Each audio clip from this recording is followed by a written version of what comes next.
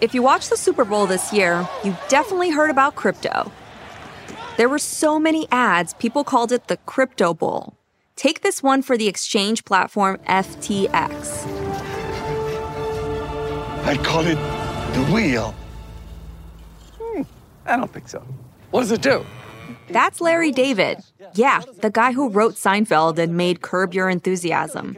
He travels through time, dismissing some of the most important inventions out there. The toilet, coffee, the light bulb, the Constitution. One of the worst ideas I've ever heard. Until he shows up in the present, in an office. Like I was saying, it's FTX. It's a safe and easy way to get into crypto. I don't think so. And I'm never wrong about this stuff. Never. And then the screen says, don't be like Larry. Don't miss out on crypto. If you happen to miss the Super Bowl ads, you might have heard about crypto from Reese Witherspoon, Kim Kardashian, or even Elon Musk. New York and Miami are battling over who's going to be the crypto capital. Fidelity now offers Bitcoin as an investing option for your 401k. Crypto's everywhere, and companies like FTX are trying to leverage the hype to get people to buy it. But hype is not a good reason to make big financial decisions. While there are people who have made millions in crypto, there are also people who have lost their life savings. So today, we're here to break it all down for you. What exactly is crypto? Does it have value beyond the hype?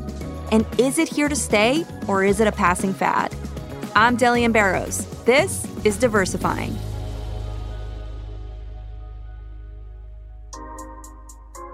So, crypto. It's digital money that doesn't have any kind of government backing. There are a lot of crypto bros out there and a lot of fanatics who treat the crypto market like a casino. I wanted to have a measured conversation, so I called up Paula Pant. I am the host of a podcast called Afford Anything. The concept is that you can afford anything, but not everything, which means that every time you say yes to something, you are implicitly saying no to many other things, but often those things are invisible or unconscious. We don't realize what we are turning away. And that doesn't just apply to money. It applies to any limited resource. Your time, your focus, your energy, your attention. So affording anything is all about how to make better, deliberate decisions. I can't think of a better person to talk about this controversial topic, which I still find controversial, than Paula, because I know she's going to give it to us straight and she's going to tell us the pros and cons, and it's not going to be this like overhyped conversation. Exactly. And it's unfortunate that oftentimes the antics of the people who support crypto the most get conflated with the assessment of crypto itself. Right. And so if you separate the messenger from the subject matter, you can then take a look at crypto itself, absent the people who are its biggest fans, who can sometimes, those people can be so far gone that it's a turnoff. Part of what makes crypto so revolutionary is the technology behind it, blockchain. So we have to start there. Blockchain is the technology that underlies all cryptocurrencies like Bitcoin, Ethereum, any type of cryptocurrency is built on the blockchain network. It is a much better system of record keeping than anything that we currently have. I know record keeping sounds super nerdy, but it's important. Our society runs on records, financial records, legal records, healthcare records. Blockchain is pretty much just a public, transparent digital ledger system. But the way it's run is groundbreaking. It's a distributed network. And what that means is that it isn't in any one centralized place. It lives across a whole network of computers globally. So assuming that you had sufficient computing power, you could be tapped into this network and this data could live on your computer in addition to the countless many other computers all across the globe that all have this information. And what that means is that there can't be any centralized takedown, right? If you think about a financial institution, right? A major bank, they decide what their own security protocols are. And we have no idea, unless they choose to share it with us, we have no idea what they've decided. We just hope that that bank and their board of directors are making good decisions. But what if they haven't adequately backed up their information enough, right? We're all at risk. by virtue of having this distributed network all across the globe that doesn't live in any one centralized place, there's added security. I'm a huge fan of the technology. It sounds like you are too. I think that there's a lot of potential for it. I tell people all the time, I'm like, I believe in the technology. Where my skepticism comes in is when we're talking about now cryptocurrency, going to the next level, right? So what is cryptocurrency? So cryptocurrency is just a digital currency. Now, if you think, what is currency, right? Currency is just a medium of exchange. Any type of currency, US dollars, British pounds, euros, any currency exists because we need a standardized medium of exchange so that if I want a shirt and you want a bag of carrots, we don't have to barter for it because that's going to be incredibly inefficient. Historically, currencies have been issued by governments, and they are backed by the full faith and credit of the issuing government. And historically, the way that people have made transactions, at least in recent modern history, is that if I go into a shop and I want to buy a t-shirt, that transaction does not just take place between myself and the shopkeeper. That transaction takes place between myself, the shopkeeper, and the credit card issuer, plus the financial institution that is backing that credit card issuer. So if I have a Visa debit card, a Bank of America Visa debit card, for example, then that transaction is taking place between me, Visa, Bank of America, and the shopkeeper. There's 4 entities involved in this transaction. Now, what cryptocurrency tries to solve is, number one, it tries to cut out the middleman by removing the financial institutions from that transaction so that the transaction can be directly between me and the shopkeeper without any financial institutions getting involved. And it does so by creating a certain type of currency that is simply a standardized medium of exchange, just like any other currency.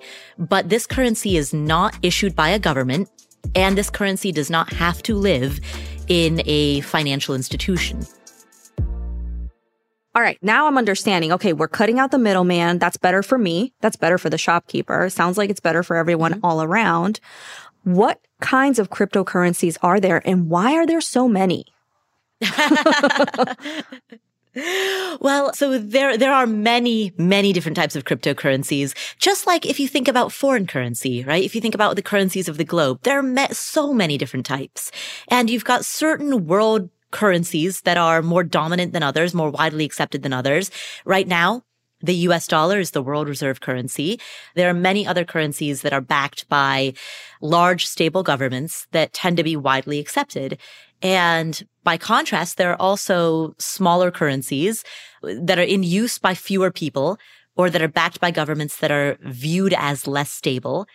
And you take that whole universe of currencies, you put them together, and you have all of the world's currencies, right? Take that same model and apply it to the digital world, where you will have certain currencies like Bitcoin and Ether, which is the currency that powers the Ethereum network. Those are the biggest currencies as of right now. But you also have lots of kind of mid-sized currencies. You've got Cardano, you've got Solana, you've got Stellar Lumens, you've got Shiba Inu and Dogecoin, which, Dogecoin was the one that was popularized by Elon Musk. It was actually started as a joke, right? So you've got some of those sort of mid-sized currencies, and then you've got a lot of very, very tiny currencies as well. To reiterate, there are a lot of different cryptocurrencies out there, some with huge followings and some with smaller ones. They all come together to make up a sort of world of digital currency. And just like in the world of government-backed currency, the larger currencies are considered a little bit more safe. Like the US dollar is probably not going to collapse unless the entire US financial system collapses. And if that were to happen, then we'd all have much bigger problems. Like the whole world would be suffering if that were to happen. Versus I was born in Kathmandu, Nepal. The Nepalese rupee is a much smaller currency. And about 20 years ago, they were embroiled in a civil insurgency. There was some political instability that happened. When those types of shockwaves happen, the impact tends to live only in that one particular currency, and it doesn't send out global ripples. That same thing happens in digital currency as well. A shock to Bitcoin might impact many currencies across the spectrum, but a shock to a smaller currency wouldn't have that same impact moving up the chain. See, I understand it when a currency loses its value. I'm from Brazil, so same, a country that is riddled with drama and corruption and all kinds of shenanigans. So unfortunately, the real, which is the currency, is constantly being devalued because of all that's going on. I can tie a reason to that, right? I understand why, but I don't understand why does Bitcoin lose half of its value within a week? All right. So when we talk about how Bitcoin is valued, any given cryptocurrency has no value other than the value that we all collectively assign to it. So if you're investing in a publicly traded company like Nike or Tesla or Amazon, then that company has earnings reports, profit and loss statements, balance sheets. That company has financial data that provides some type of anchor for what its value should be. With a cryptocurrency, because that currency is not an income-producing asset, it's not a company that tries to make profits or a piece of real estate that earns an income stream, an apartment building or a commercial office space that earns an income stream, for example, it doesn't produce any value. Its value is purely a collective agreement among those who hold it. To be clear, that is true of all money, including the dollar. But the dollar has been around for quite a while. And because of that, and because of the fact that it is so new, that collective agreement among those who hold it is just all over the map. And that's basically a way that our culture is having a conversation with itself. Right now, cryptocurrency is so new that we don't have a track record. Bitcoin was started in 2009. Blockchain itself, the underlying technology, was created in 1991. So all of this is very, very new. We've got tons and tons of data around how the value of stocks correlates with gold or with oil or wheat or various other commodities or with real estate or with bonds. We know how to cross-compare those asset classes. And so if there's weakness in some asset class, then investors will move to a different asset class because they know how to spread their risk. Cryptocurrency is so new that no one knows what type of correlation there will be between various cryptocurrencies and the stock market or the commodities market or the bond market or the real estate market. And so because we don't know what these correlations are, investors don't know when to flock in and out of cryptocurrencies based on how these other asset classes are moving. And that's very much what we're trying to figure out, and we're doing so through the practice of massive volatility. I want to pause here and talk a bit more about price fluctuation. I think it's important to understand how extreme the swings in crypto can be and how arbitrary. So I took to Twitter and asked you all to share what your experience with crypto has been like. Trish Petak responded. I'm 37 years old and I reside in Salina, Kansas. Trish is a business and accounting professor, and a year and a half ago, she and her husband John had a wild ride investing in Dogecoin. I believe my husband saw it on Twitter. Everybody was talking about it, and the price per coin was less than a penny. And so we wanted to invest at a very kind of an extremely low price. So we invested $1,000. We were able to buy 100,000 coins. By everybody, she also means Elon Musk. Elon became a really vocal supporter of Dogecoin in 2021. He'd tweet about it, people would buy in, and the price of Doge would climb. $1,000 is a lot of money to most people, but it wasn't that much to Trish and her husband. They pretty much figured, what the hell, let's try this out.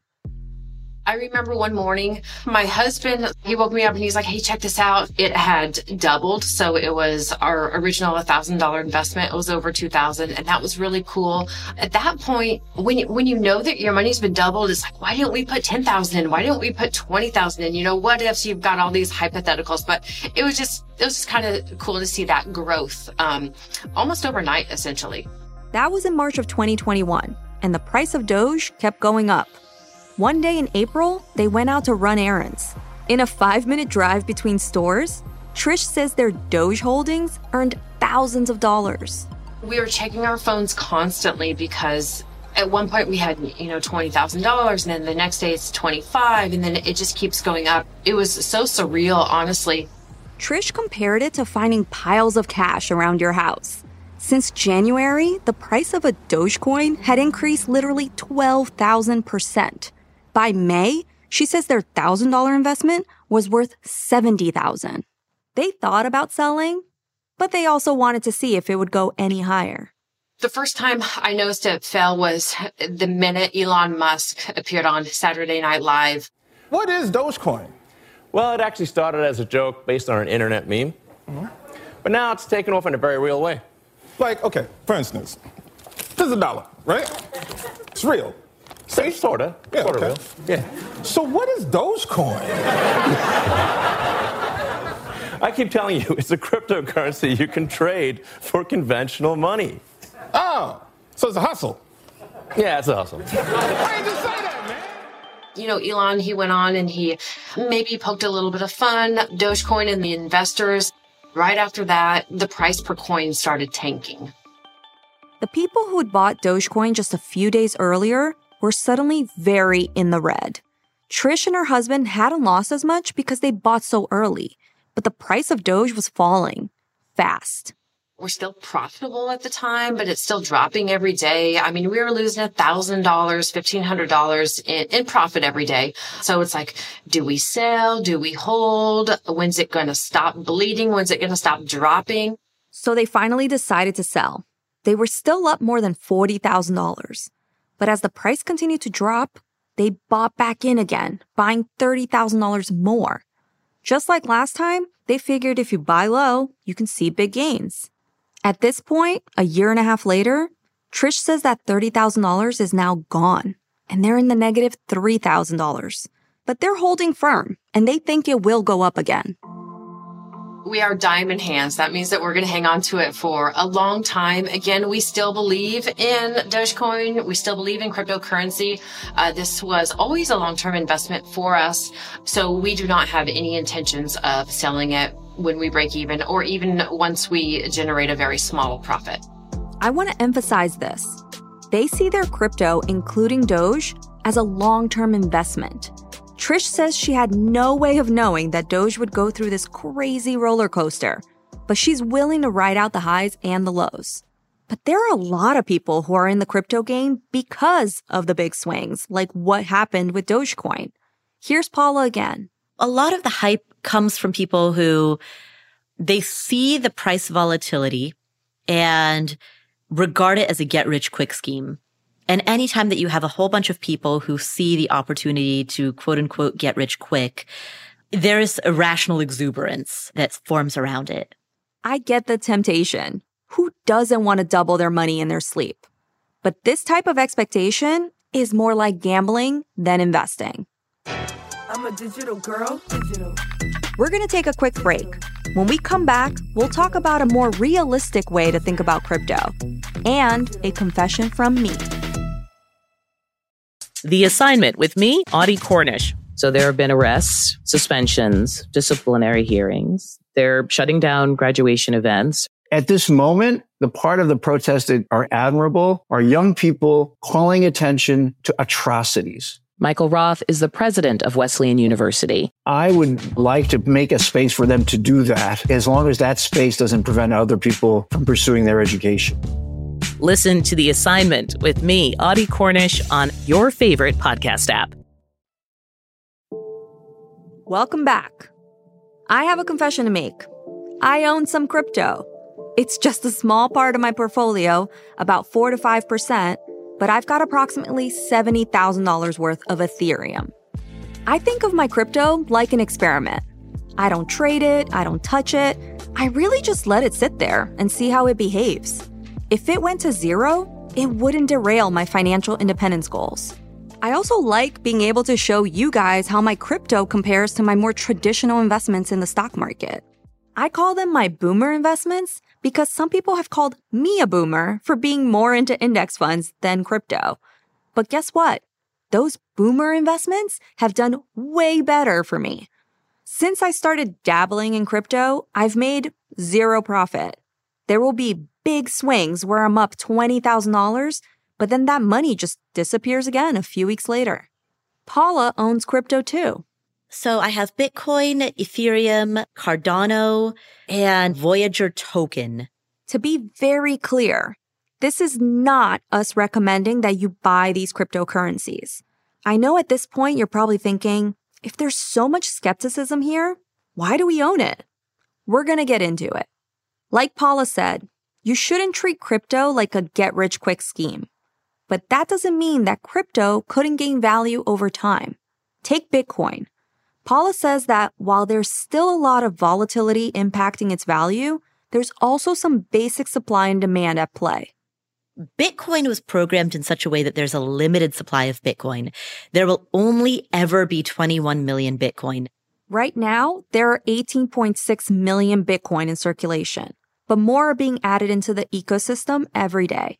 Earlier, we talked about how blockchain technology is secure thanks to decentralization. It works because people volunteer to be on the network, so it can be spread across computers around the world. People compete with one another to create blocks of data to keep the system going. And because we've done the work of creating that block, we get rewarded in the form of payment. That payment comes in the form of Bitcoin. And right now, that payment is standardized at 6.25 Bitcoin per block. So if you and I are competing for the right to do that work, essentially we're competing for a job, the payment for that job right now is 6.25 Bitcoin per block. Now, as we get closer and closer to reaching 21 million Bitcoin, which is the total number of Bitcoin that will ever be issued into the supply, as we get closer and closer to that number, the payment drops. And every time the payment drops, it drops in half. This is known as a halving event.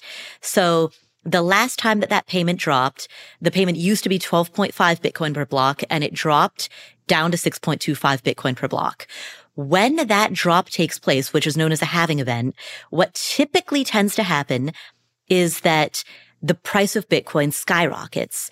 And the reason for that is because there's been a signal to the system that there are fewer Bitcoin being issued into existence. And when supply declines, assuming demand either stays the same or increases, the value of Bitcoin rises. And historically what happens is that the value skyrockets and then plummets and then evens out to a new normal. And that new normal is higher than what it previously was.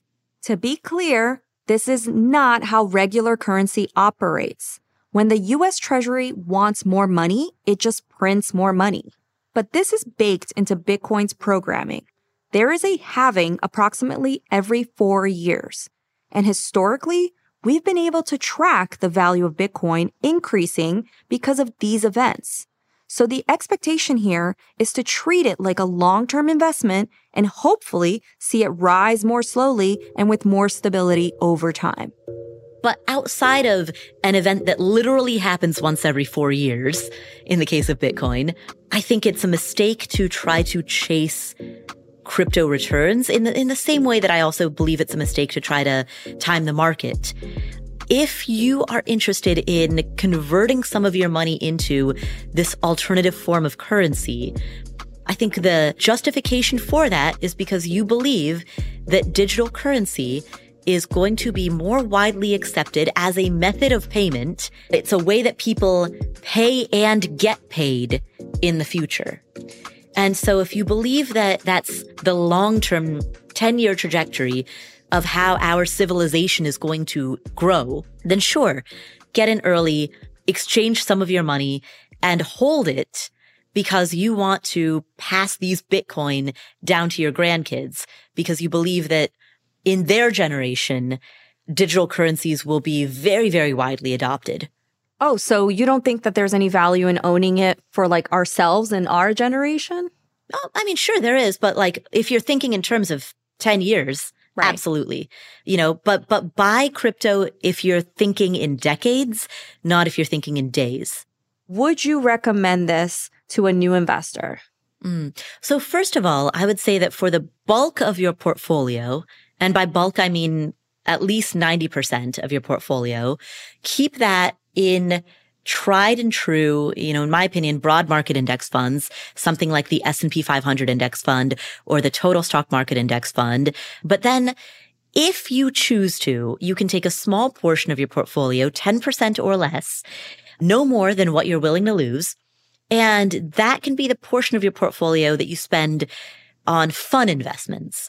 And so if you want to invest in cryptocurrency with 10 or fewer % of your portfolio, I think that's within the realm of fine, so long as you never invest more than you're willing to lose, right? So long as your portfolio is healthy enough that it can take that.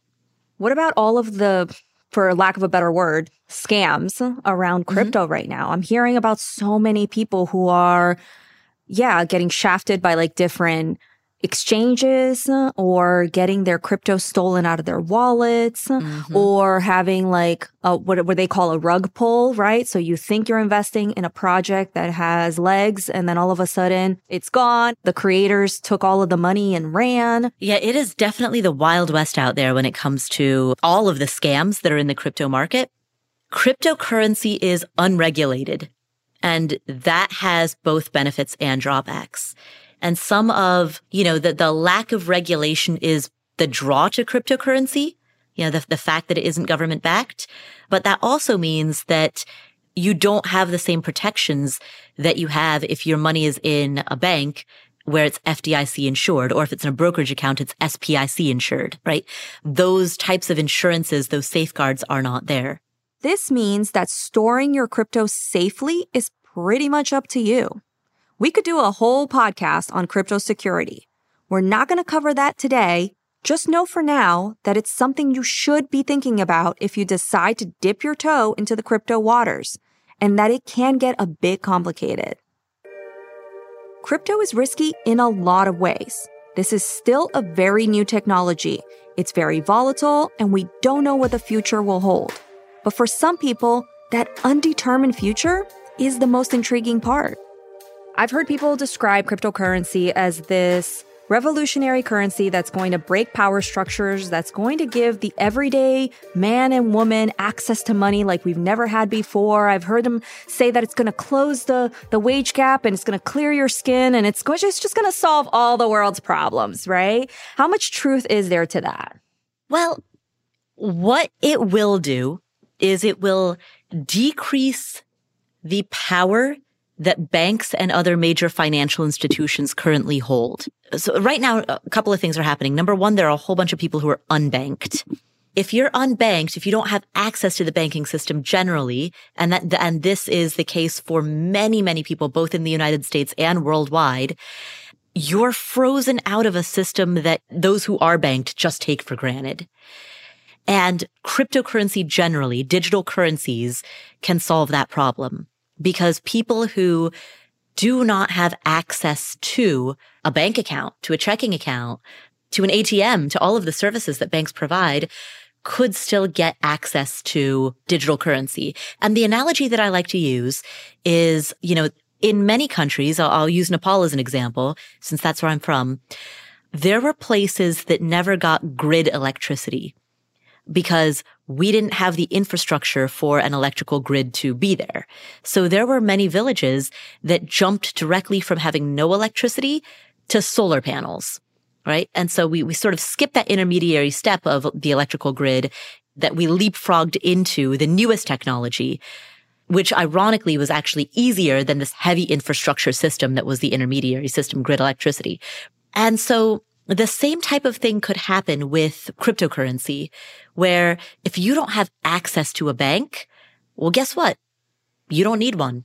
And when banking reaches the unbanked like that, a lot of possibilities open up. Some people compare the creation of crypto to the creation of the internet. When it started out, it was hard to imagine all of the things the internet would touch and how much it would change our lives. You might not be able to buy a cup of coffee with crypto tomorrow, and you shouldn't count on crypto to make you a millionaire overnight. Whether crypto will still exist in its current form is unknown, but I think the technology is probably here to stay. If you do decide this is for you, and that's a big if, it's really important to do your research. There's a lot of hype and misinformation about crypto flying around on Reddit threads and in Telegram chats, but we rounded up a few reliable resources where you can keep learning.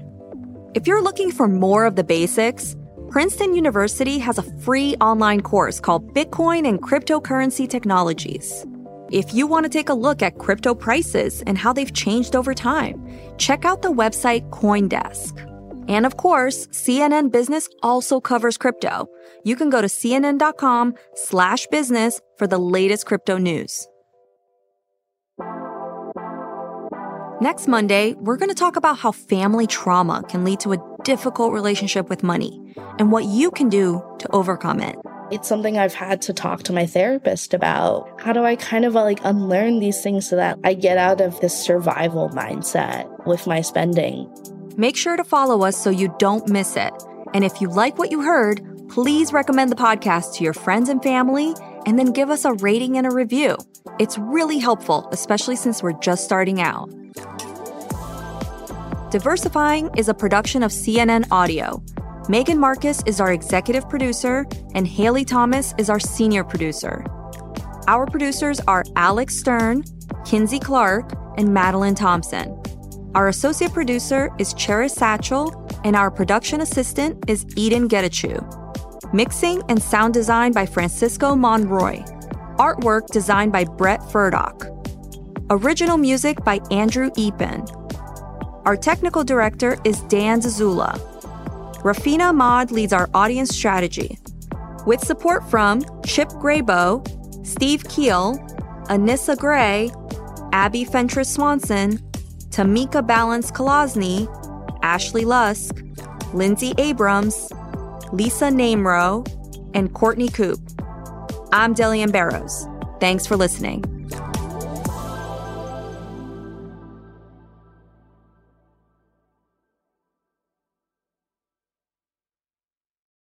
Now streaming exclusively on Max, a new CNN Flash doc about the album that has Nashville talking, Call Me Country. Beyoncé and Nashville's Renaissance. Watch it at max.com/callmecountry. Max subscription required.